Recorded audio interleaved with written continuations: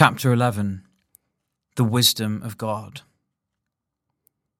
Thou, O Christ, who wert tempted in all points like as we are, yet without sin, make us strong to overcome the desire to be wise and to be reputed wise by others as ignorant as ourselves.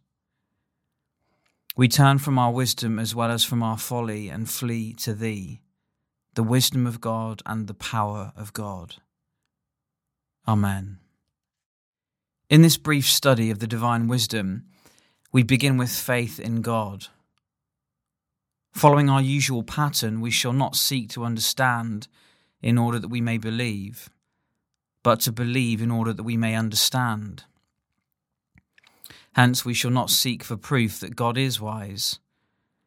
The unbelieving mind would not be convinced by any proof, and the worshipping heart needs none. Blessed be the name of God for ever and ever, cried Daniel the prophet. For wisdom and might are his. He giveth wisdom unto the wise, and knowledge to them that know understanding. He revealeth the deep and secret things. He knoweth what is in the darkness, and the light dwelleth with him.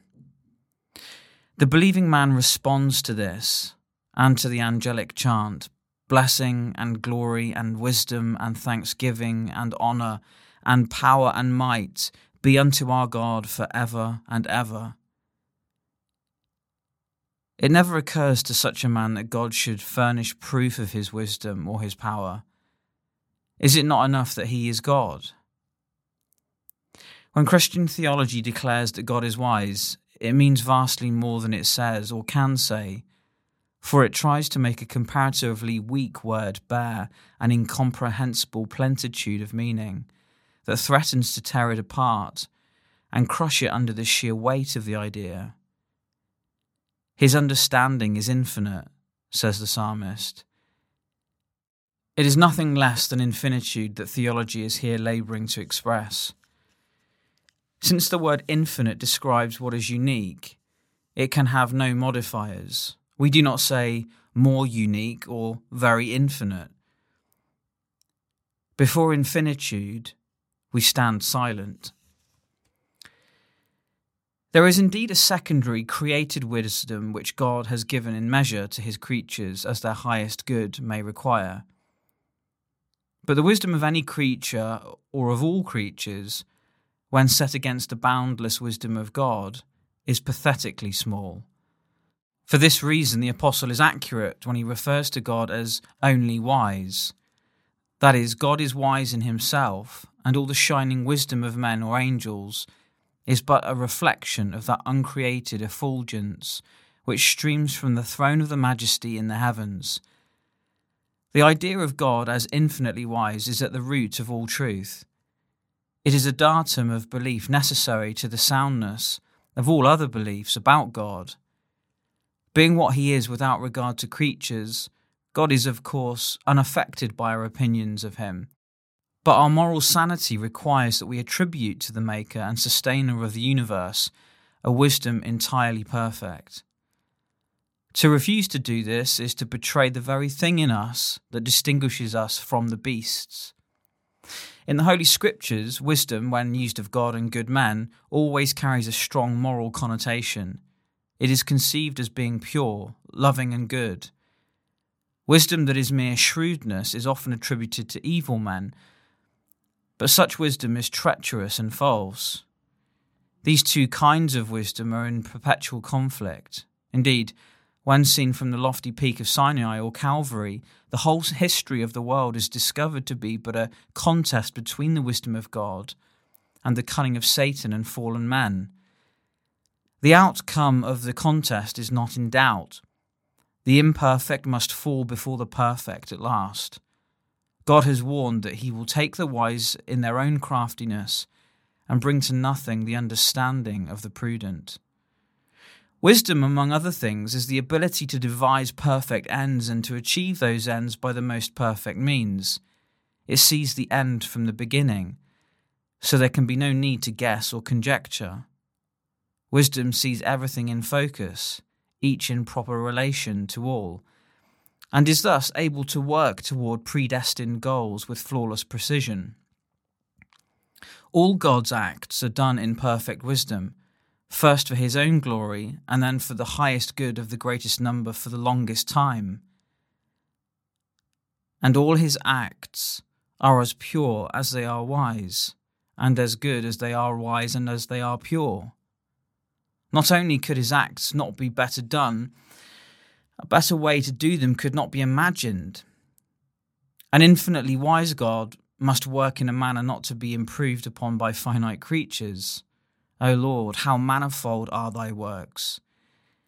In wisdom hast thou made them all. The earth is full of thy riches. Without the creation, the wisdom of God would have remained forever locked in the boundless abyss of the divine nature. God brought his creatures into being that he might enjoy them, and they rejoice in him. And God saw everything that he had made, and behold, it was very good. Many through the centuries have declared themselves unable to believe in the basic wisdom of a world wherein so much appears to be so wrong.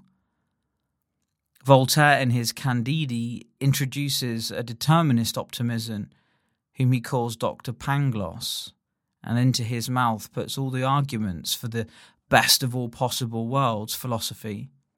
Of course, the French cynic took keen delight in placing the old professor in situations that made his philosophy look ridiculous. But the Christian view of life is altogether more realistic than that of Dr. Pangloss, with his sufficient reason. It is that this is not, at the moment, the best of all possible worlds, but one lying under the shadow of a huge calamity, the fall of man.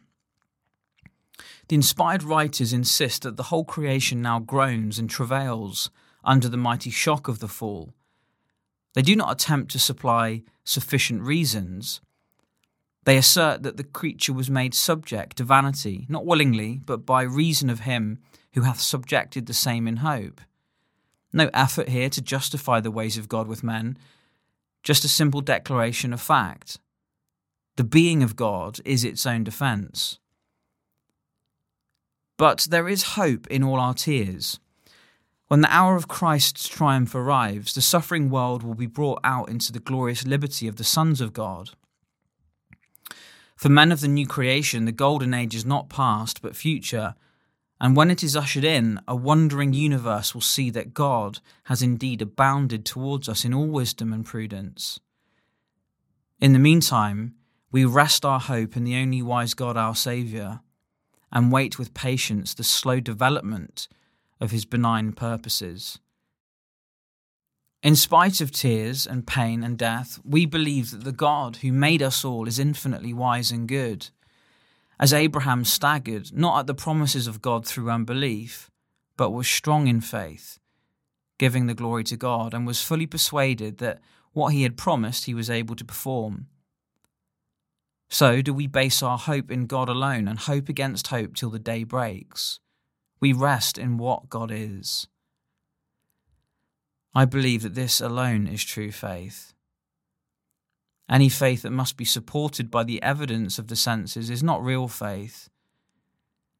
Jesus saith unto him, Thomas, because thou hast seen me, thou hast believed. Blessed are they that have not seen, and yet have believed. The testimony of faith is that no matter how things look in this fallen world, all God's acts are wrought in perfect wisdom.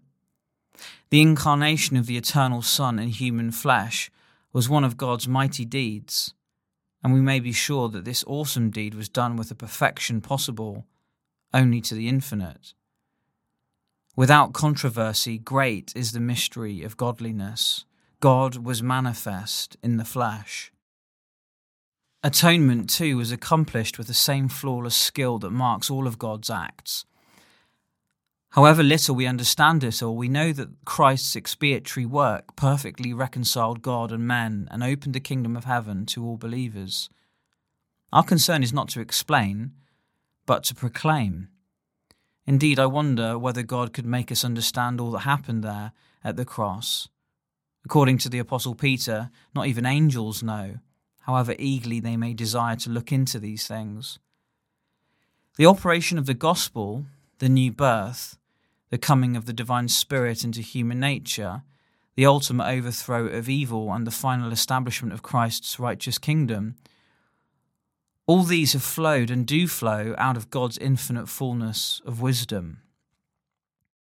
The sharpest eyes of the holiest watcher in the blessed company above cannot discover a flaw in the ways of God in bringing all this to fruition, nor can the pooled wisdom of a seraphim and cherubim suggest how an improvement might be made in the divine procedure. I know that whatsoever God doeth, it shall be forever. Nothing can be put to it, nor anything taken from it. And God doeth it, that men should fear before him. It is vitally important that we hold the truth of God's infinite wisdom as a tenet of our creed. But this is not enough. We must, by the exercise of faith and by prayer, bring it into the practical world of our day-to-day experience. To believe actively that our Heavenly Father constantly spreads around us providential circumstances that work for our present good and our everlasting well-being brings to the soul a veritable benediction. Most of us go through life praying a little, planning a little, jockeying for position, hoping but never being quite certain of anything, and always secretly afraid that we will miss the way. This is a tragic waste of truth and never gives rest to the heart. There is a better way.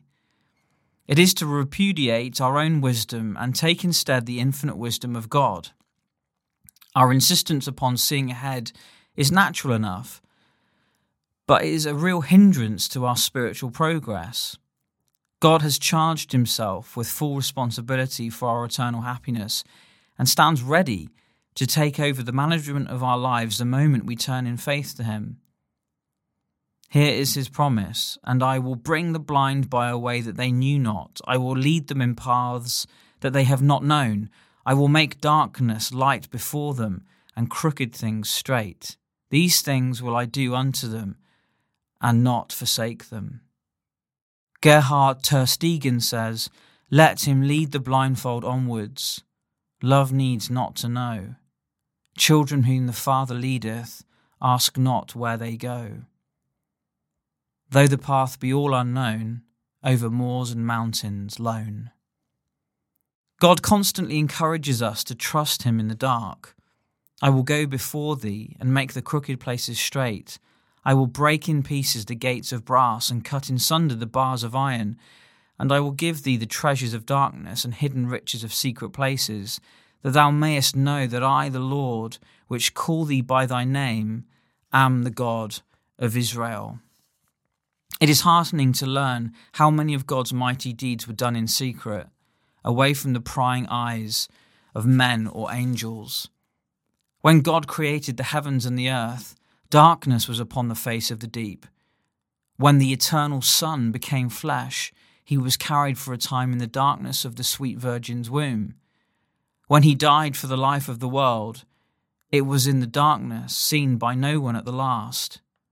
When he arose from the dead, it was very early in the morning. No one saw him rise. It is as if God was saying, "What I am is all that need matter to you, for there lie your hope and your peace. I will do what I will do, and it will all come to light at last. But how I do it is my secret. Trust me, and be not afraid." With the goodness of God to desire our highest welfare, the wisdom of God to plan it, and the power of God to achieve it, what do we lack? Surely we are the most favoured of all creatures. In all our Maker's grand designs, omnipotence with wisdom shines. His works, through all his wondrous frame, declare the glory of his name. Thomas Blacklock. Chapter 12. The Omnipotence of God. Our Heavenly Father, we have heard thee say, "I am the Almighty God. Walk before me and be thou perfect." But unless thou dost enable us by the exceeding greatness of thy power, how can we, who are by nature weak and sinful, walk in a perfect way? Grant that we may learn to lay hold on the working of the mighty power which wrought in Christ when thou didst raise him from the dead and set him at thine own right hand in the heavenly places. Amen. In the time of his vision, John the Revelator heard, as it were, the voice of a great multitude, and as the voice of many waters, and as the voice of mighty thundering sounding throughout the universe. And what the voice proclaimed was the sovereignty and omnipotence of God.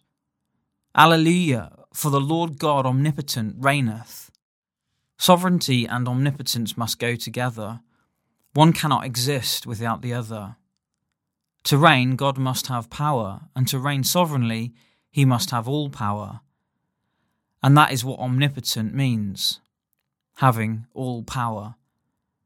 The word derives from Latin and is identical in meaning with the more familiar almighty, which we have from the Anglo-Saxon. This latter word occurs 56 times in our English Bible and is never used of anyone but God. He alone is almighty. God possesses what no creature can, an incomprehensible plenitude of power, a potency that is absolute. This we know by divine revelation, but once known, it is recognized as being in full accord with reason. Grant that God is infinite and self-existent, and we see at once that he must be all-powerful as well, and reason kneels to worship before the divine omnipotence. Power belongeth unto God, says the psalmist, and Paul the Apostle declares that nature itself gives evidence of the eternal power of the Godhead, Romans 1 verse 20. From this knowledge we reason to the omnipotence of God this way: God has power. Since God is also infinite, whatever he has must be without limit.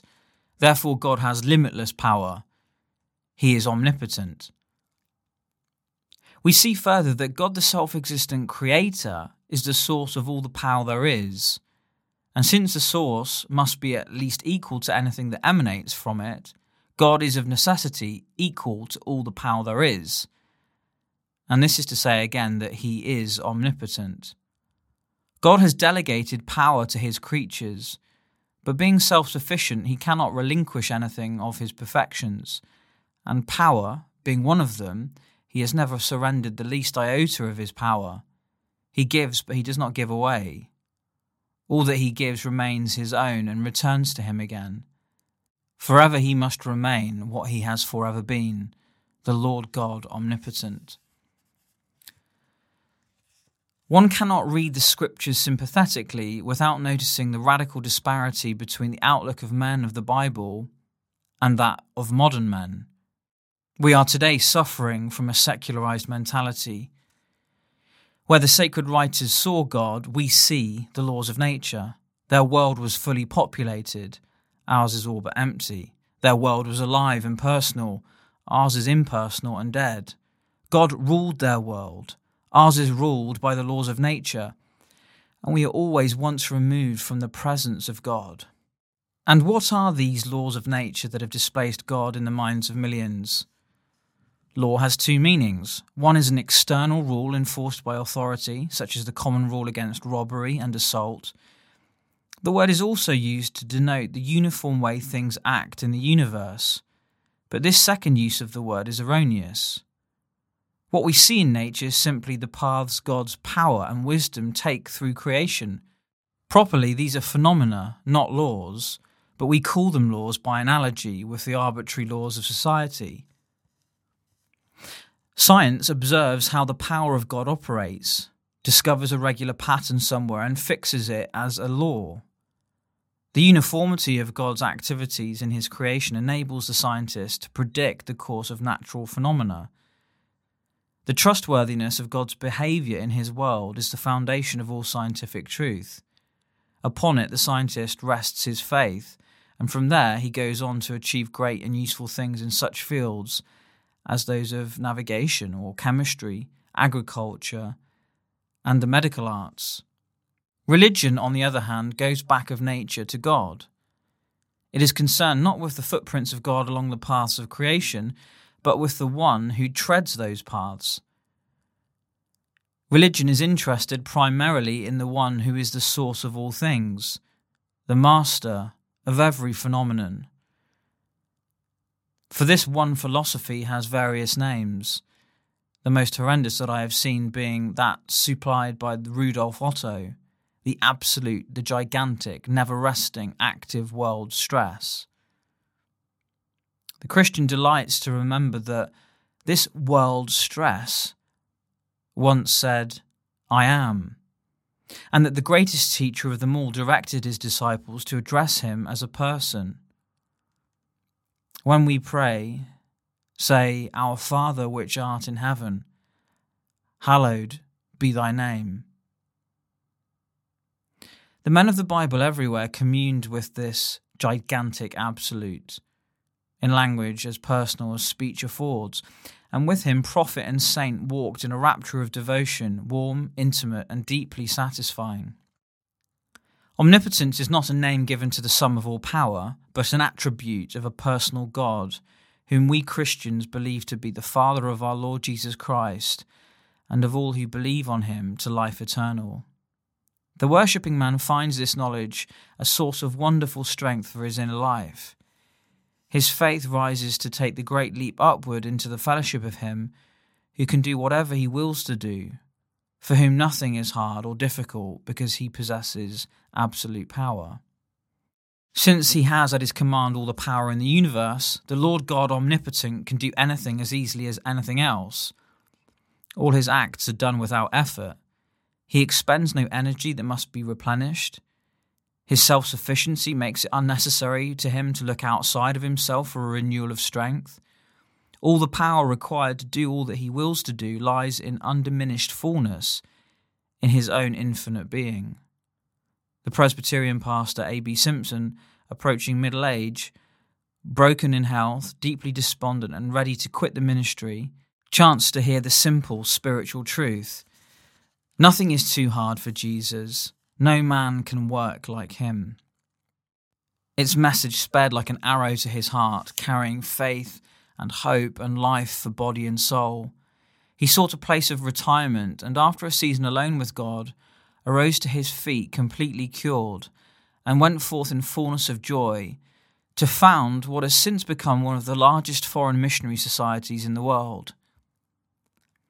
For 35 years after this encounter with God, he laboured prodigiously in the service of Christ. His faith in the God of limitless power gave him all the strength he needed to carry on. Almighty One, I bend in dust before thee. Even so veiled cherubs bend. In calm and still devotion I adore thee, all-wise, all-present friend. Thou to the earth its emerald robe hast given, or curtained it in snow, and the bright sun and the soft moon in heaven before thy presence bow. Sir John Bowring.